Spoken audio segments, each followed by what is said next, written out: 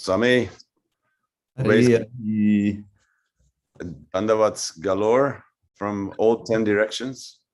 Hari Hari Bol, Namo Namaha, from, I don't know if it's from 10 directions, it's from east, from where you are in Croatia. Okay, where are you in Croatia? South of Rijeka, a town called Crikvenica. Okay. I shouldn't have asked that. You asked. I shouldn't.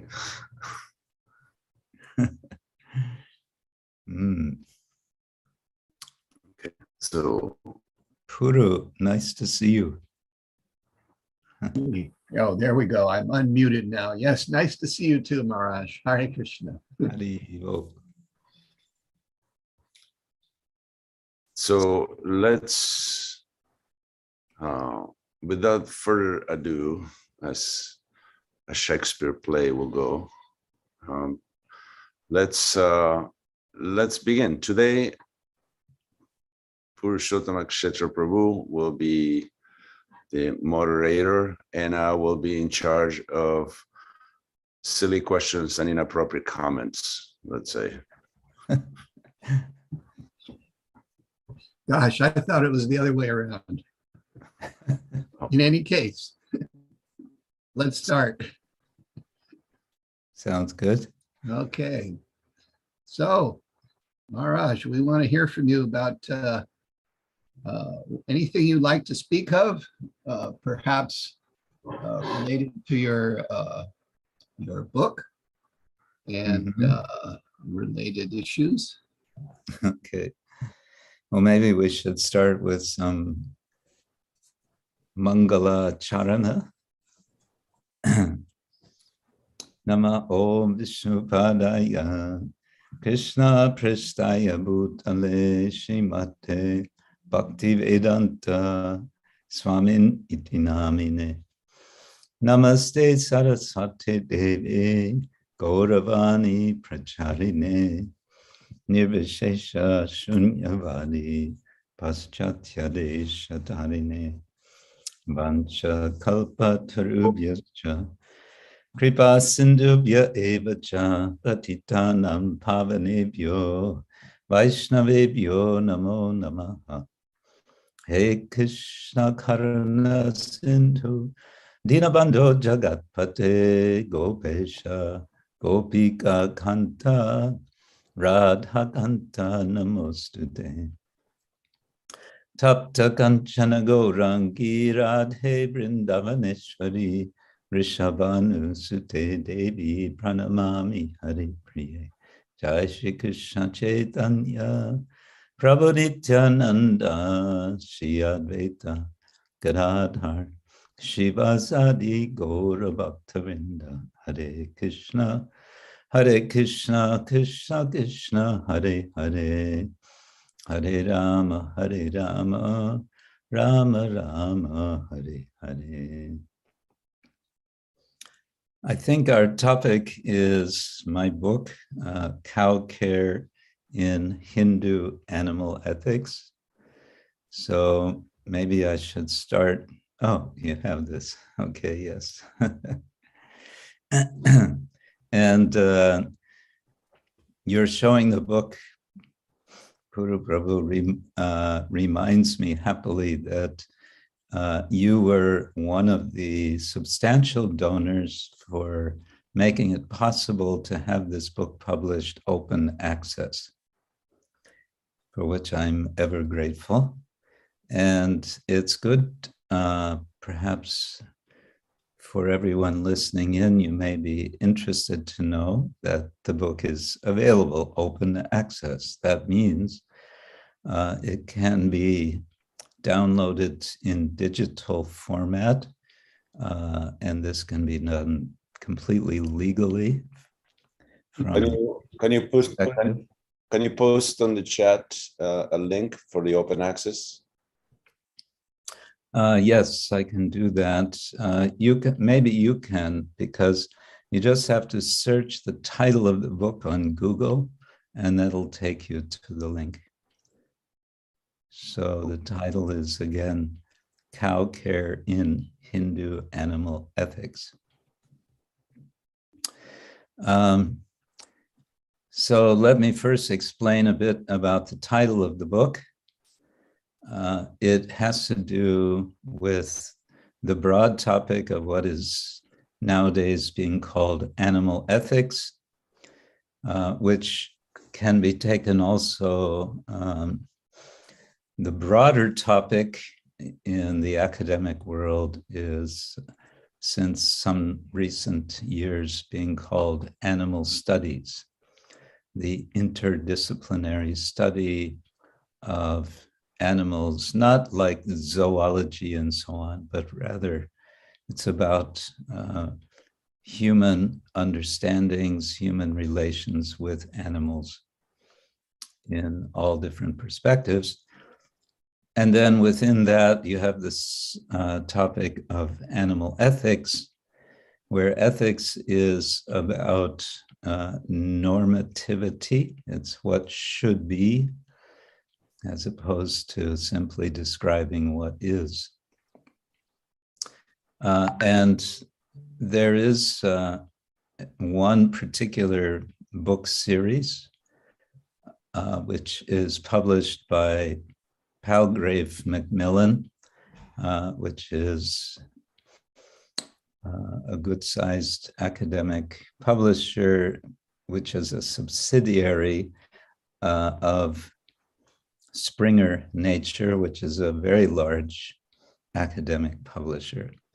So the book series, which presently has maybe roughly 40 titles, you can also find online to get some idea what sort of things they talk about. The editor of this particular series, Andrew Lindsay, Professor Andrew Lindsay, is someone I know personally. He is in Oxford, and he is a retired professor from Oxford University who directs the Oxford Center for Animal Ethics, and he's also the editor of this book series. And I got to know him. I have presented a few times in their conferences, and he asked me, could I please write a book for his series on Hinduism and animal ethics. And initially, I kind of didn't really respond positively. I kind of shrugged my shoulders. But he asked me again, and by this time, I came to know that there's another scholar he has engaged to write on a similar topic. So I felt maybe there's no need. But then he asked me a third time in 3 years. And this third time he said, you know, I really would like you to write this book. Why? Because you're a practitioner. So when he said that, the bells started ringing in my head that, you know, what more do you want as an invitation to do something as a service for the Vaishnavas? But I wanted to specifically write about cows. I felt this is a very important subject for Vaishnavas, but also for many people who consider themselves Hindu. And he specified it should focus on Hindu ideas. Okay, so when I suggested I focus on cows, he said, that's great, just do it. So that's what happened. Then this drew me into a sort of universe of people and ideas, because, we understand from Srila Prabhupada, he writes again and again about the importance of cow protection, Go Raksha. He refers to Bhagavad Gita. And we have been inspired in our society to respond, to follow Srila Prabhupada's direction. And hence, there is Gita Nagari. First, there was, and still is, New Vrindavan, and then Gita Nagari. And since then, several projects around the world. But I say but, altogether, these projects bring together a really small fraction of the situation of how cows are in the world today. And I mentioned this in the introduction, that there's, maybe some of you know this already, but it's not a very pleasant statistic, but approximately 34,000 cows per hour are being slaughtered worldwide. And we, ISKCON, have something around 100 projects with cows worldwide, the vast majority being in India. And altogether, we have an estimated 5,000 cows, 4,000 of which, approximately 4,000 are in India. So, on the one hand, we see Prabhupada's really strong emphasis how important this is. And on the other side, we see that it's not something we've instituted in any sort of scale that is making a mark on the map. So I felt there's some perhaps value in getting a deeper, a broader understanding of what we're talking about when we talk about cow protection. And I preferred the term cow care over cow protection for various reasons. I feel it's in a sense more inclusive. And anyway, I use this term cow care instead of, sometimes I refer to cow protection.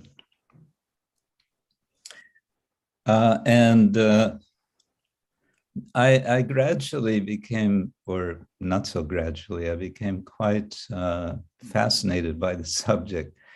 Not being one who has been around cows, not being one who has, cared for cows, but who have lived for some time at the farm in Germany, Singachalam, where when we started out there, we had something more than 20 cows, as I remember. But I became really quite intrigued and fascinated, and any number of questions came forward to me that I felt would be useful to get some grip on, some understanding about. But also, as I did the research for this book, I realized I'm just scratching the surface. There's a vast knowledge to be had.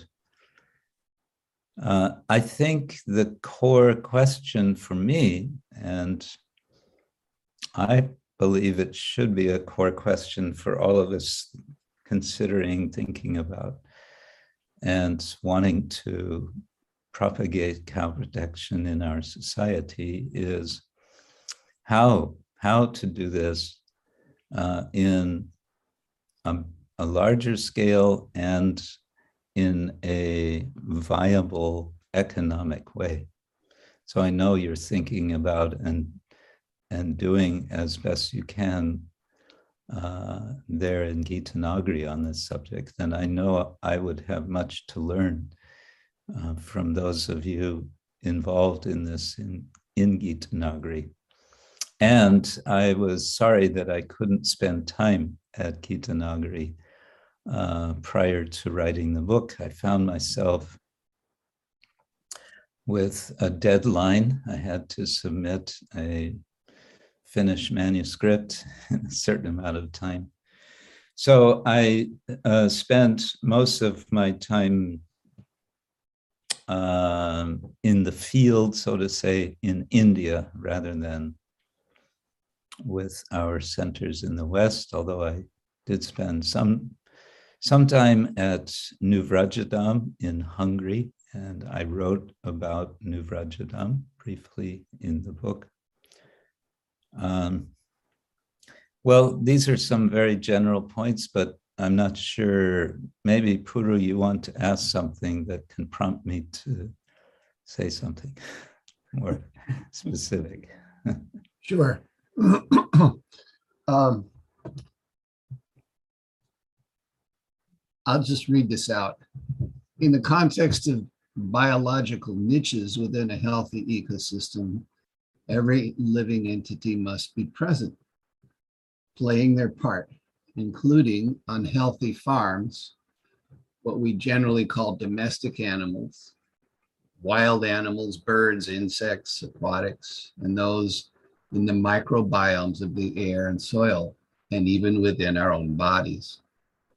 So does this mean we must honor and as much as possible to welcome and support a wide range of life forms on our farms? In your book, you've made a compelling ethical case for the personhood of the cow. You've suggested that the conditions necessary to honor this status may require our cows to live with us in localized agrarian communities, which of course makes sense. So the question becomes, what to do with the resultant explosion of abundant life in the form of other animals considered by many as suitable for food for humans? We certainly don't want our farms to be overrun with so many wild and domestic animals living in their respective eco-niches that we appear to have gone back to nature in some sort of primal return to an unregulated natural environment. So what to do with all these animals that really should be taking shelter on our farms to fill out the eco niches beyond just humans and cows and some grass out there somewhere?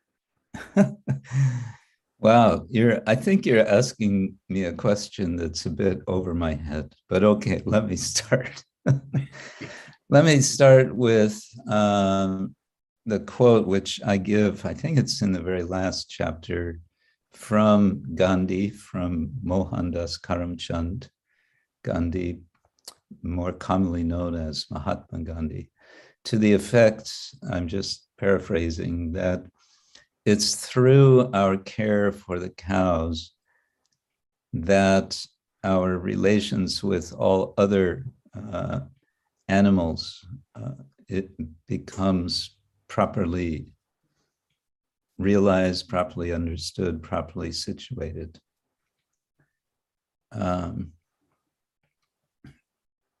That's, I think, a helpful general principle. The details then of how that works. How do you deal with all different animals, and in particular, predator animals?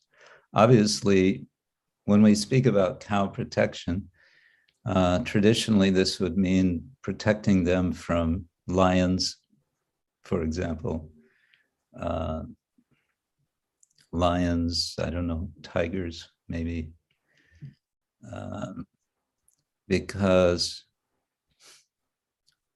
cows are, for such animals, they are prey.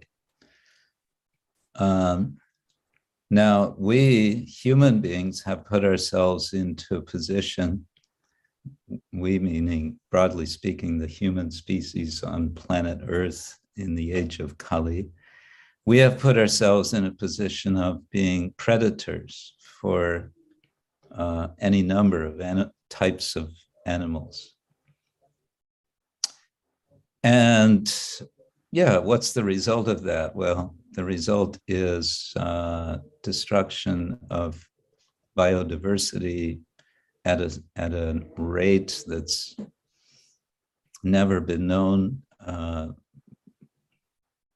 in the last 100 years and more.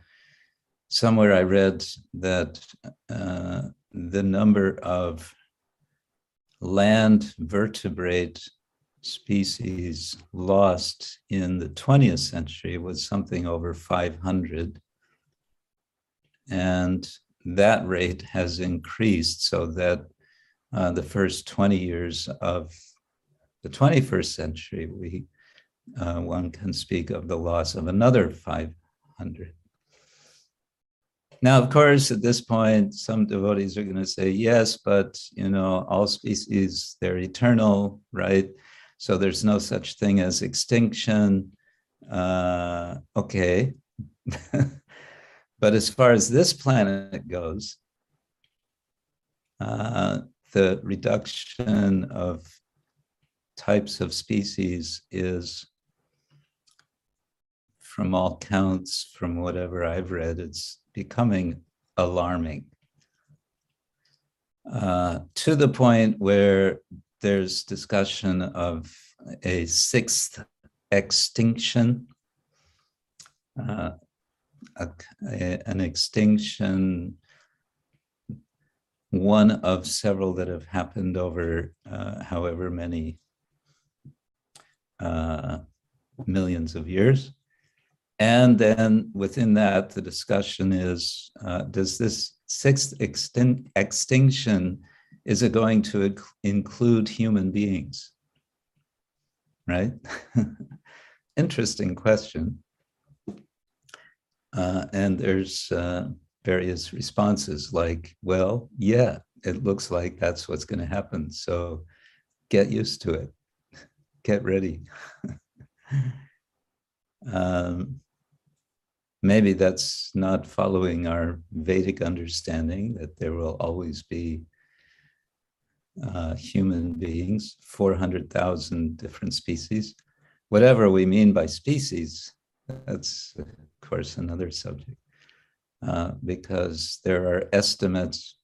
One estimate I read, they're counting, interestingly, 8.7 million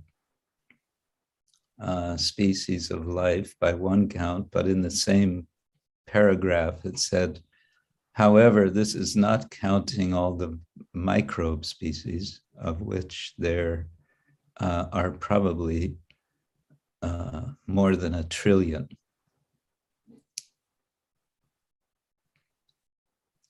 But anyway, to your question, as I understand your question is, in effect, should we be bringing a wider variety of animals, of living creatures into the farm? And if so, how do we do that? And how does it become manageable if you have all these different species competing? Is that what you're saying? Not even so much competing as, they're doing their thing in the ecosystem of our farm and the local community, so to speak. Yeah. So here they are, and they're essentially necessary components of a healthy ecosystem, to not just limit it to, okay, we have cows, we have people, we have some grass, and yeah, some birds fly over on occasion, and the fox comes, but For example, Prabhupada talks about fiber. So one place where we could get fiber is to keep sheep. It's a natural source to get nice fiber to keep warm. Yeah. And the sheep have their role in the ecosystem, just like any other animal in a healthy environment would. So, all right. So now we're keeping sheep. Are we going to protect those sheep for their life? Or are we going to, at some point, have to deal with the fact that, okay, sheep beget sheep, and then eventually we may become overrun with sheep? Hare Krishna. Well, I don't think we can say, okay, we're going to keep sheep, and then after X number of years, we will slaughter them because we can't do otherwise. It seems what we would need to do. And I'm not speaking from being a specialist on sheep. It seems like what we'd need to do is control the breeding of the sheep, like we control the breeding of the cows, isn't it? As soon as you talk about farm and what they call animal husbandry, you're bringing in all kinds of human intervention into nature. It's been said, incidentally, I don't remember the name of the author, but he wrote a small book saying that there is no longer such a thing as the wild. It no longer exists on this planet because of the presence and domination of human species. And so we're in the midst of the situation where we are controllers of this ecology to a certain extent, but only to obviously a limited sense, because the numbers of factors are, if not infinite, they're very large. But within that, or accepting that, we take it that our business is to continue surviving ourselves with a minimum of damage, bringing a minimum of damage to our environment. And that's always going to be, there's always going to be, as far as I can see, some trade-offs. While we are on the non-bovine species, what do we do? We grow a garden, which is to feed the humans in the property that take care of the cows. And there are creatures such as deer and woodchucks, groundhogs, that they damage the crops. They are noticeably damage the crops. So how do you deal with them? And this is an ahimsa farm, but maybe ahimsa refers just to cows. We can kill everything else, but not touch the cows. I would like to think that we don't just limit it to cows, but again, there's effort in farming. The farmer is always making efforts to control, to constrain the animals, and in order to maintain what the farmer is trying to grow. And so various ways of protecting the crops may be necessary. Hopefully not using chemicals. You know, Poisonous. I am reminded of I'm reminded of Prabhupada's telling about how in India, the shopkeeper may have some trouble with mice coming and eating their cloth. Right. So he leaves out, the shopkeeper will leave out something for the mice to eat, some grain or water, etc. And therefore they may not be so inclined to eat something less tasty like his cloth. Right. Yeah. So there is a price to pay, and maybe we just need to accept that there will be some portion of our intended crop going to support the other life forms that are living on our farms. Yeah. This reminds me, it's maybe not completely on the target, but I remember Mother Vishaka's book, her earlier book on Bhagavad Gita. It's reflections from her living from the time she and Yadavar Prabhu were living at Sharanagati farm. And she tells how one evening she looked at her carrot patch and decided, okay, tomorrow morning, I'm going to harvest the carrots. She came the next morning and all the carrots had already been harvested by the bears that night. It seems they had heard her thoughts.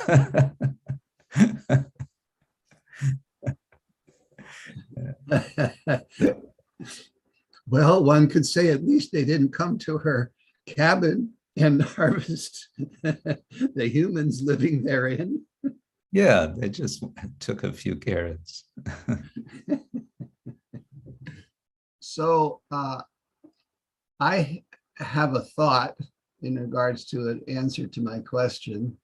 I'll share.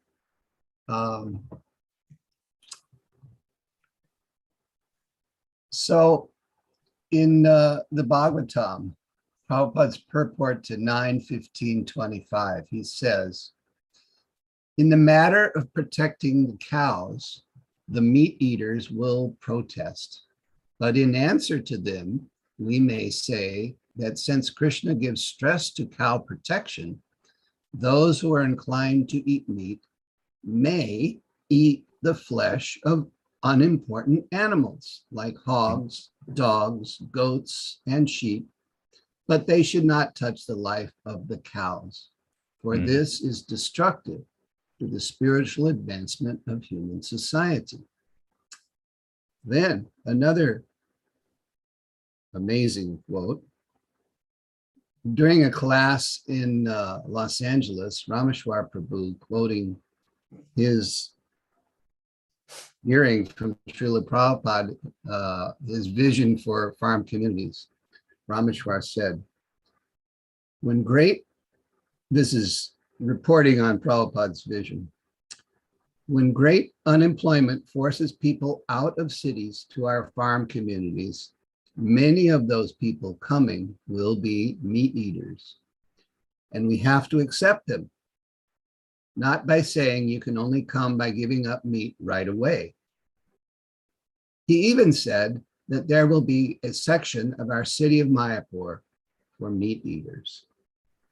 Prabhupada said, a section of our future farm communities may have to allow for meat eaters with the understanding that they will gradually give it up by practice, by serving Krishna and by associating with devotees. So it's almost sounding as though the potential for this population explosion of these other living entities on our farms could be taken care of by this. By the meat eaters? Yes, who are living with us. Yeah. Well, what comes to my mind is what else Prabhupada said about eating meat, following a Vedic system, namely that the animals, say the goat, would first be sacrificed in a formal process, a ritual sacrifice. And that by that process, the person who is taking that meat is, I think he would often use the word gradually, he would be gradually elevated. Now, the way most modern societies work today, you'd have a problem saying, okay, now on the farm,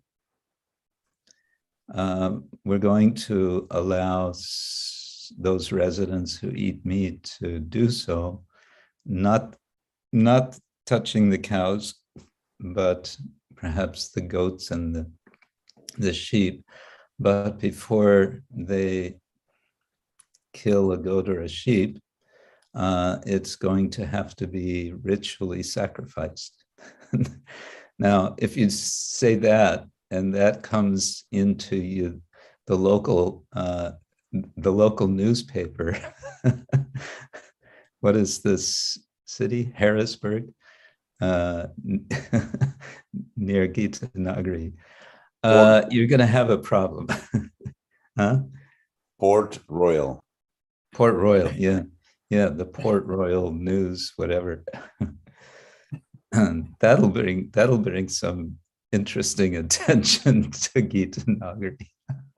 And who's gonna be the priest for that particular ceremony? Yeah, who's going to be the priest? Well, you'd possibly have quite a bit of a lineup of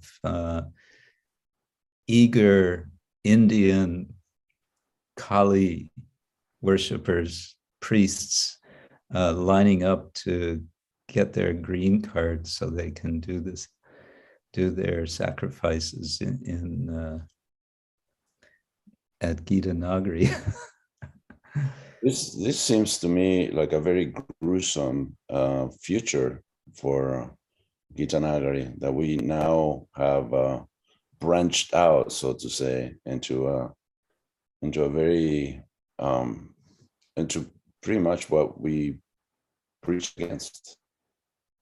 Yeah, at the same time, it's maybe not totally inconceivable. Maybe those who are involved in the meat eating and so on, maybe they would be living some distance from Gitanagari, but they would come to do work. Example, what comes to my mind, just as the pandemic lockdown started in early 2020, I happened to be in Mumbai, and then was able to get shelter at ISKCON Juhu's farm, which is 3 hours north of Mumbai, in a place called Talasri, where they have about 200 cows, gyr cows, very beautiful cows, and extensive farming. And this farming work is being done, almost all of it is being done by local people of that area who are tribals. And these tribals are of such type that they're certainly not vegetarian. And they are certainly not teetotalers. So, they have a culture that is kind of worlds apart from the farm. The farm is kind of like an oasis in the midst of this tribal area. So that sort of thing is already happening in India. Also, I think at Govardhan Eco Village, they're engaging tribals there as well. Yeah. I know it's hard to imagine for Gitanagari, but I think what Prabhupada wanted was that we stretch our imagination to see how can we be inclusive. And of course, he spoke repeatedly about Varnashrama. And it seems that the idea that he had with Varnashrama was to be inclusive of just all kinds of people. Mhm. Yeah, along the line you're talking about, the tribals that are going, this community within the region that has tribals, and taking advantage of their service as they do it. I some time ago, I think I shared an article with you about historically in India, one way they dealt with the male cows is there were tribal groups whose, I'll call it, their business was to take the male cows, train them as oxen, and then travel the countryside with their oxen and hire out their services. So they would follow the harvests, they would follow the planting season and so on, and just travel about and engage them in that way. So it may not be that all the animals that are born on a farm need to stay on that farm. And naturally, these folks, yeah, they may eat them, but on the other hand, they've also, they're engaging them. So that was one of the ways, I'm sure, that was used in India to deal with this issue, in particular with the cows. Yeah, that's one way. And aside from that, just in general, one could assume there would have been much more grazing land in India than there is now. And it would have been typical that one or two people in the village, sort of retirees, the old guys, would be out there tending the cows all day. That was their job. The cows, the oxen, and so on. What would happen if someone take care of cows, or they see that Gitanagar is an ideal place for cows, and they have cows that are not exactly dairy cows, and they're grown for beef, and they want to donate them to Gitanagari? Do we say no? How do we take care of them? Well, you can't take cows that you can't take care of. I think that's a general principle.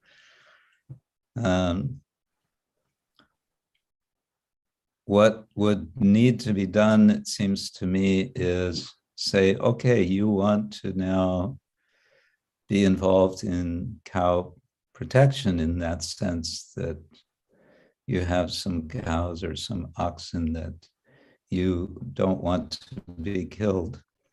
So start up your own program of protecting them. And if you say, well, that's not economically practical for me, then find a way that it will be economically practical. Develop a program that you involve others in helping you, in supporting. Yeah, in fact, it's interesting you say that. There's one specific instance of that. I believe it might have been in Texas. A woman and her husband were raising beef cattle. And at some point she had inspiration, a realization that, every year they're sending their cattle off to slaughter, and it was eating at her to the point where she said to her husband, we can't do this anymore. This year we have to stop. He said, how is that possible? I can't, it's not just not possible. So she said, I'll buy them from you. So with her own funds, she bought the cows that otherwise would have been sent to slaughter. Hmm. He too got on board and they started a sanctuary instead of continuing with their business as it was. And this story is exemplary of several that I've heard of here in the United States. Yes, I've also heard of such stories. Another interesting model is in England, there's this project called Ahimsa Foundation that's run by a devotee, Sitaram Prabhu. And they are producing milk, which they're selling at a considerable premium, as you're doing at Gita Nagari. They have a system that one needs to become first a member by paying an annual fee, and then one can order milk. They have a waiting list of some 1,000 people wanting to be receiving milk. But what's interesting is that since just, I think, less than a year now, they have become connected with one local farmer. This is near Leicester, which is north of London.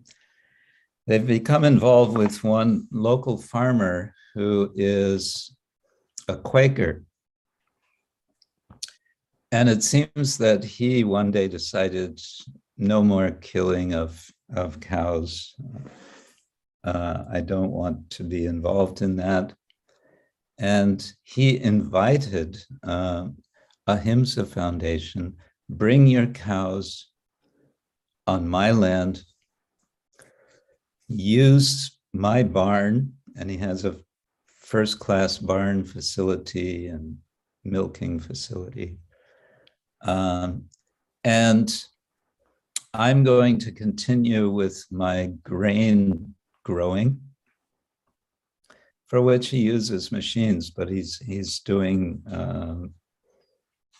organic grain growing, and he's doing interesting experiments of mixing like 192 different varieties of wheat in one field, things like that.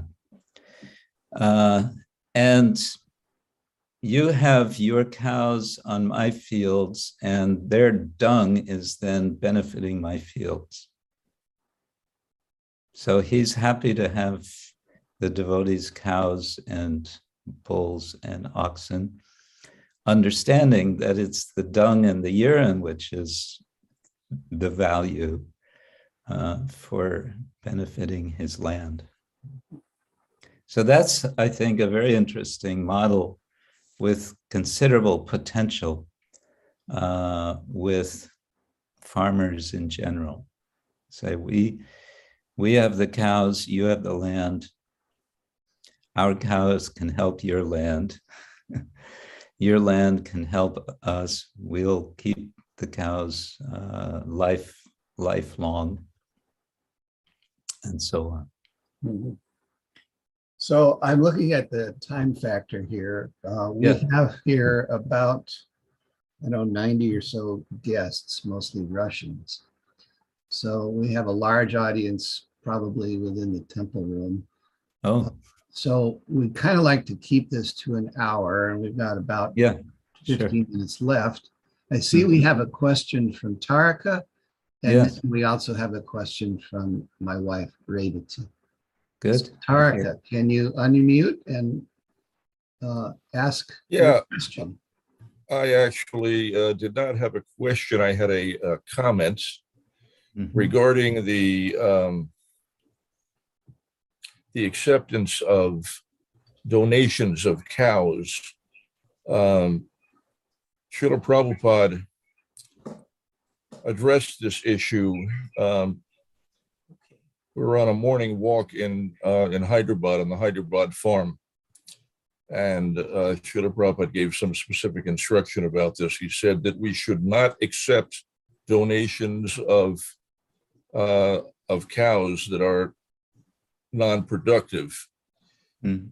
And that in particular, we had to be concerned in India about people who will try to donate their older cows that are no longer productive.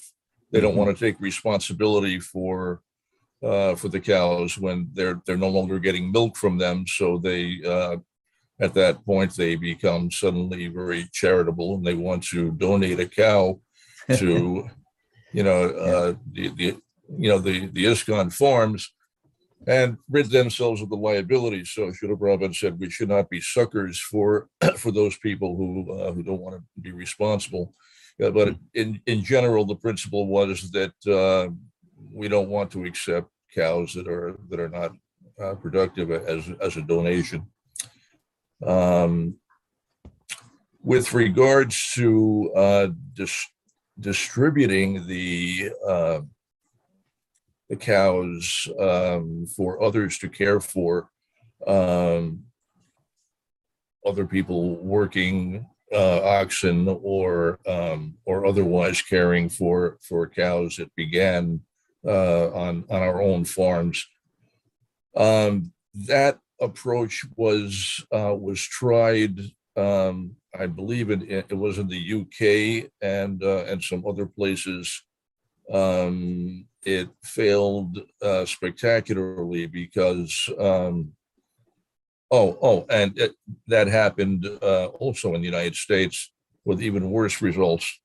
What happened typically was that at some point the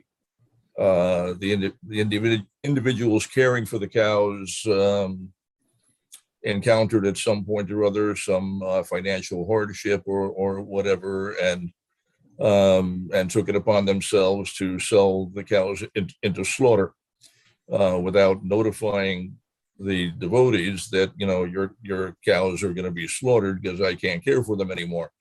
So there's a significant risk that we can't rely on others who don't share our ideology to actually protect the cows. Yeah, that's good you mentioned that. Of course, what I was referring to with Ahimsa Foundation, it's not that they've given their cows to this farmer for him to care for.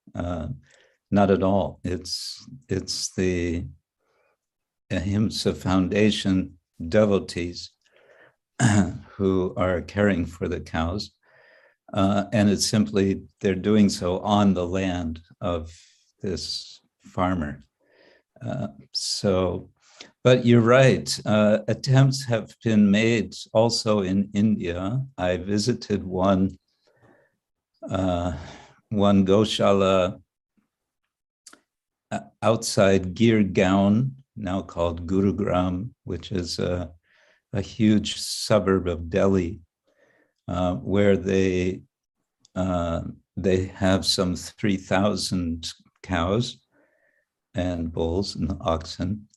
And the manager explained to me that at one time he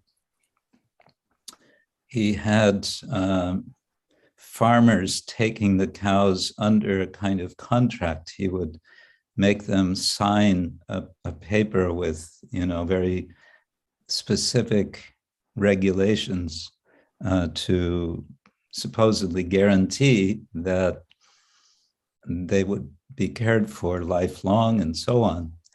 But he said it didn't work.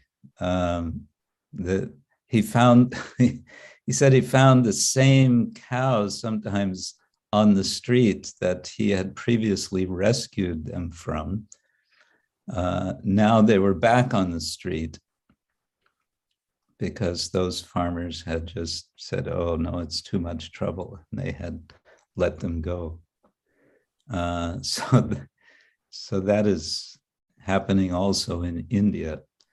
The Indian government made an attempt also. They created, this was back in the 70s, the central government organized what they called Gosadan sanctuaries for older cows. And in a short time, they saw that it doesn't work financially, that to maintain it was costing the government more than their budget, more than they were spending on education. And so they trashed that idea.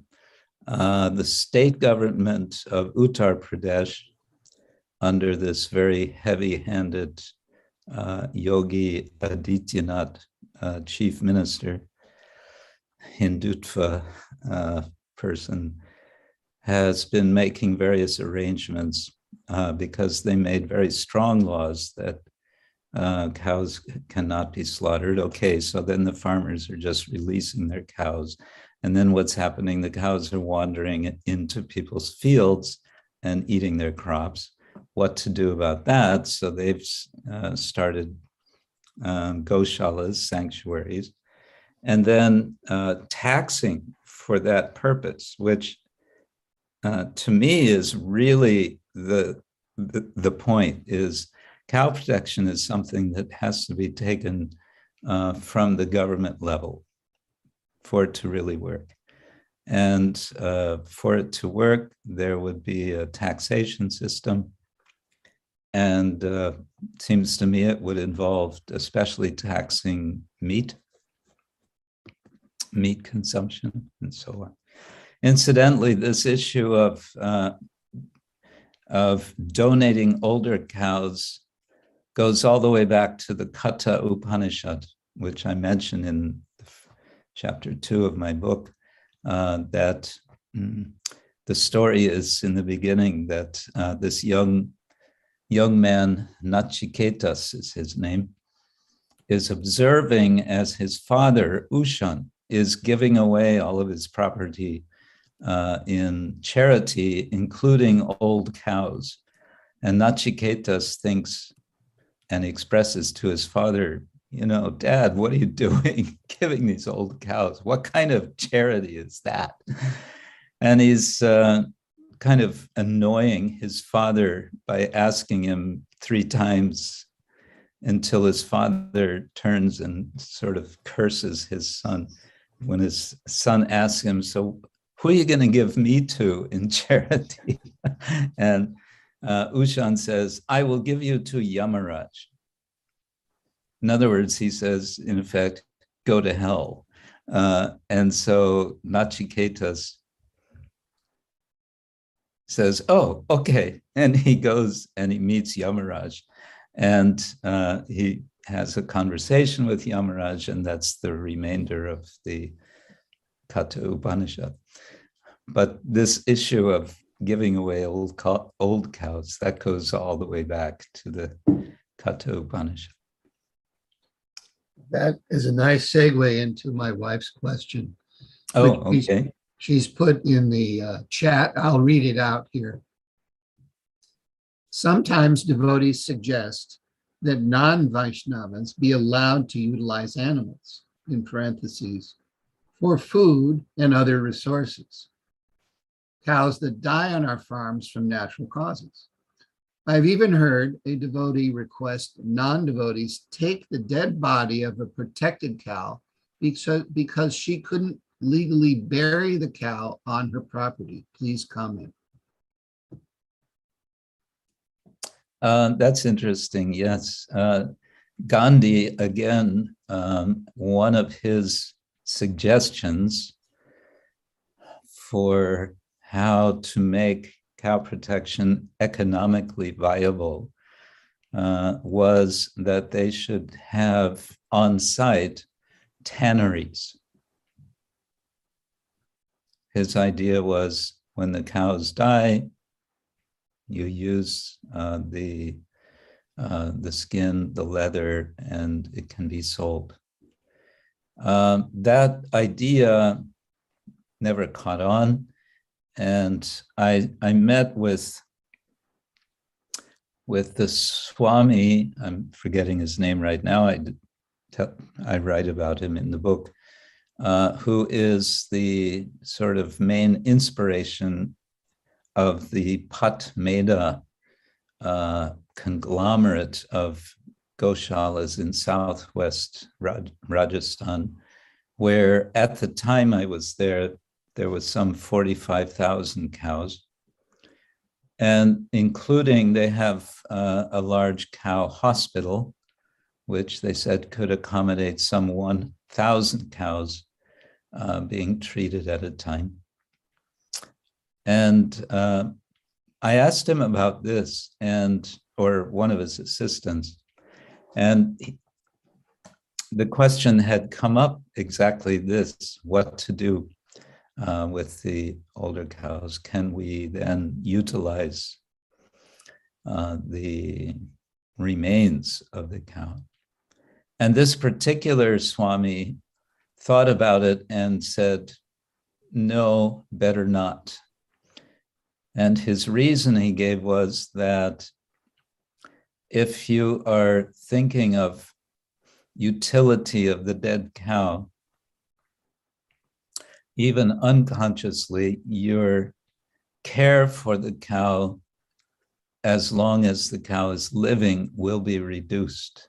You will be thinking, anyway, this cow will become useful after death. So he didn't like that idea. He said, no, we should not be thinking like that. We should be caring for the cows like we care for our mother. We should be caring for them without consideration of some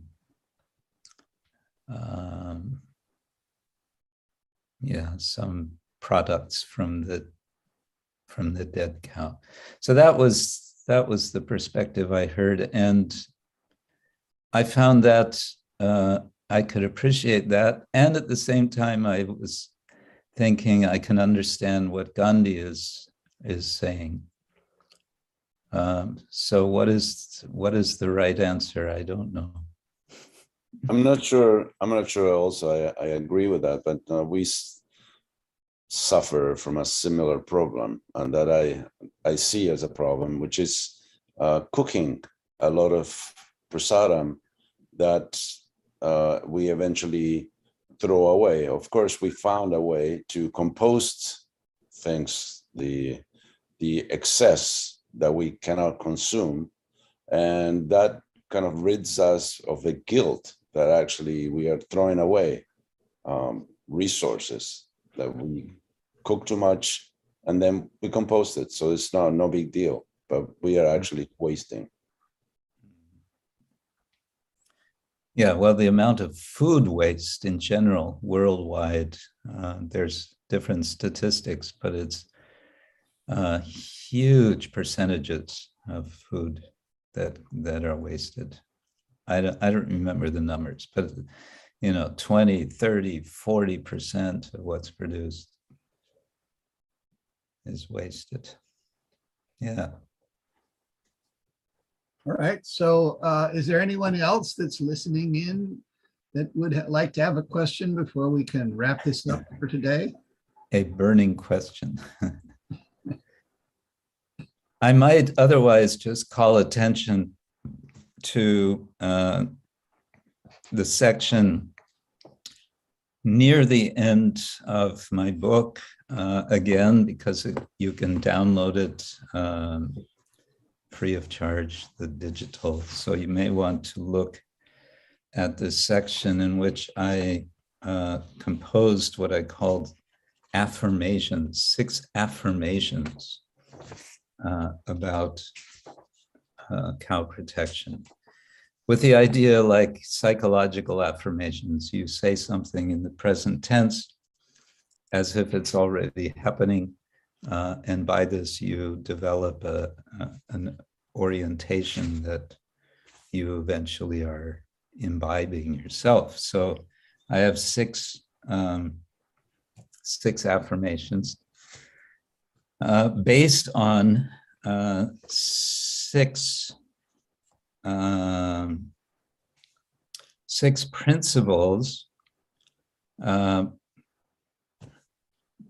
that the social psychologist Jonathan Haidt from University of New York brought together as what he called the moral foundations of political life.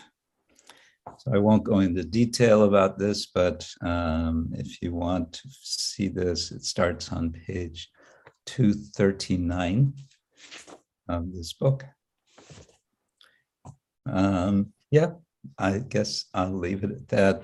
As I said, I felt there was so much more to be done. This is, if I, would be asked what's my hope from this book. My hope is for devotees to read it and to be prompted by it, to think more about the subject in light of the fact that Prabhupada emphasized cow protection so much. And my other aim, of course, is for a wider public to read it, and therefore I did the crowdfunding to have it published open access, and it's reaching somebody. The metrics from the publisher is that some 48,000 downloads of the book have happened so far since it was published 2.5 years ago. Yeah. So How many hard copies have sold? I don't know. They don't give that number, and I would be interested. Incidentally, we managed. Some devotees managed to meet Narendra Modi just a few days ago in Munich, in Germany, and give him a copy of my book. Whether he'll actually look at it, it's another thing, but he did receive a copy. Yeah, so I hope, and I would be very happy if any of you who are listening would read the book, either download. You can, of course, order hard copy, which is relatively inexpensive, I say, because these academic books normally, the hard copy of this hard-bound book would be in the neighborhood of $100, but it's instead it's more like, I don't know, 30. I'd be very interested to hear responses from any of you, specific or general, any thoughts, especially those of you at Gita Nagari, because you're right there on the farm.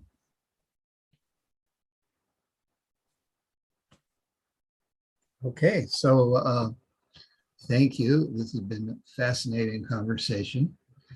I appreciate your going out of your comfort zone and talking about some things that maybe were not expected. My pleasure. It's good to go out of the comfort zone. I think Tarika Prabhu wanted to comment again.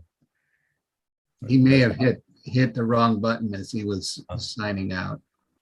Oh, no, I was curious to know if we had a comment on your book, how can we contact you?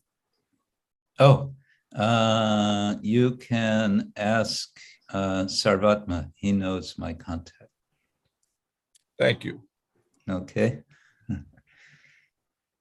Okay, Sarvatma, would you like to wrap it up for us? Well, I just want to give our thanks, our indebtedness to His Holiness Krishna Kshetra Swami, who is always willing and diligent to dispel some of the doubts that we have with this inimitable way. we heard about the moral goodness, but we never seen it in action until you came to us. So Hare Krishna. we appreciate that. But Prabhupada said that by living with cows, one will actually develop the moral goodness, which That's right. incidentally is a lot easier than trying to become a good person. Yeah, Independent just be of the with- cows. Yes. Just be with the cows. It's Yes. all done. So if there is no further questions or comments, we would like the devotees to unmute themselves and offer their personal gratitude to Swami Maharaj for being with us and enlightening us. Thank you. Hare Krishna. Very much. Thank you, Maharaj. Maharaj. Hare Krishna. Oh, Thank you very much. Thank you, Maharaj. Hare Krishna. Hare Krishna. Thank you very much.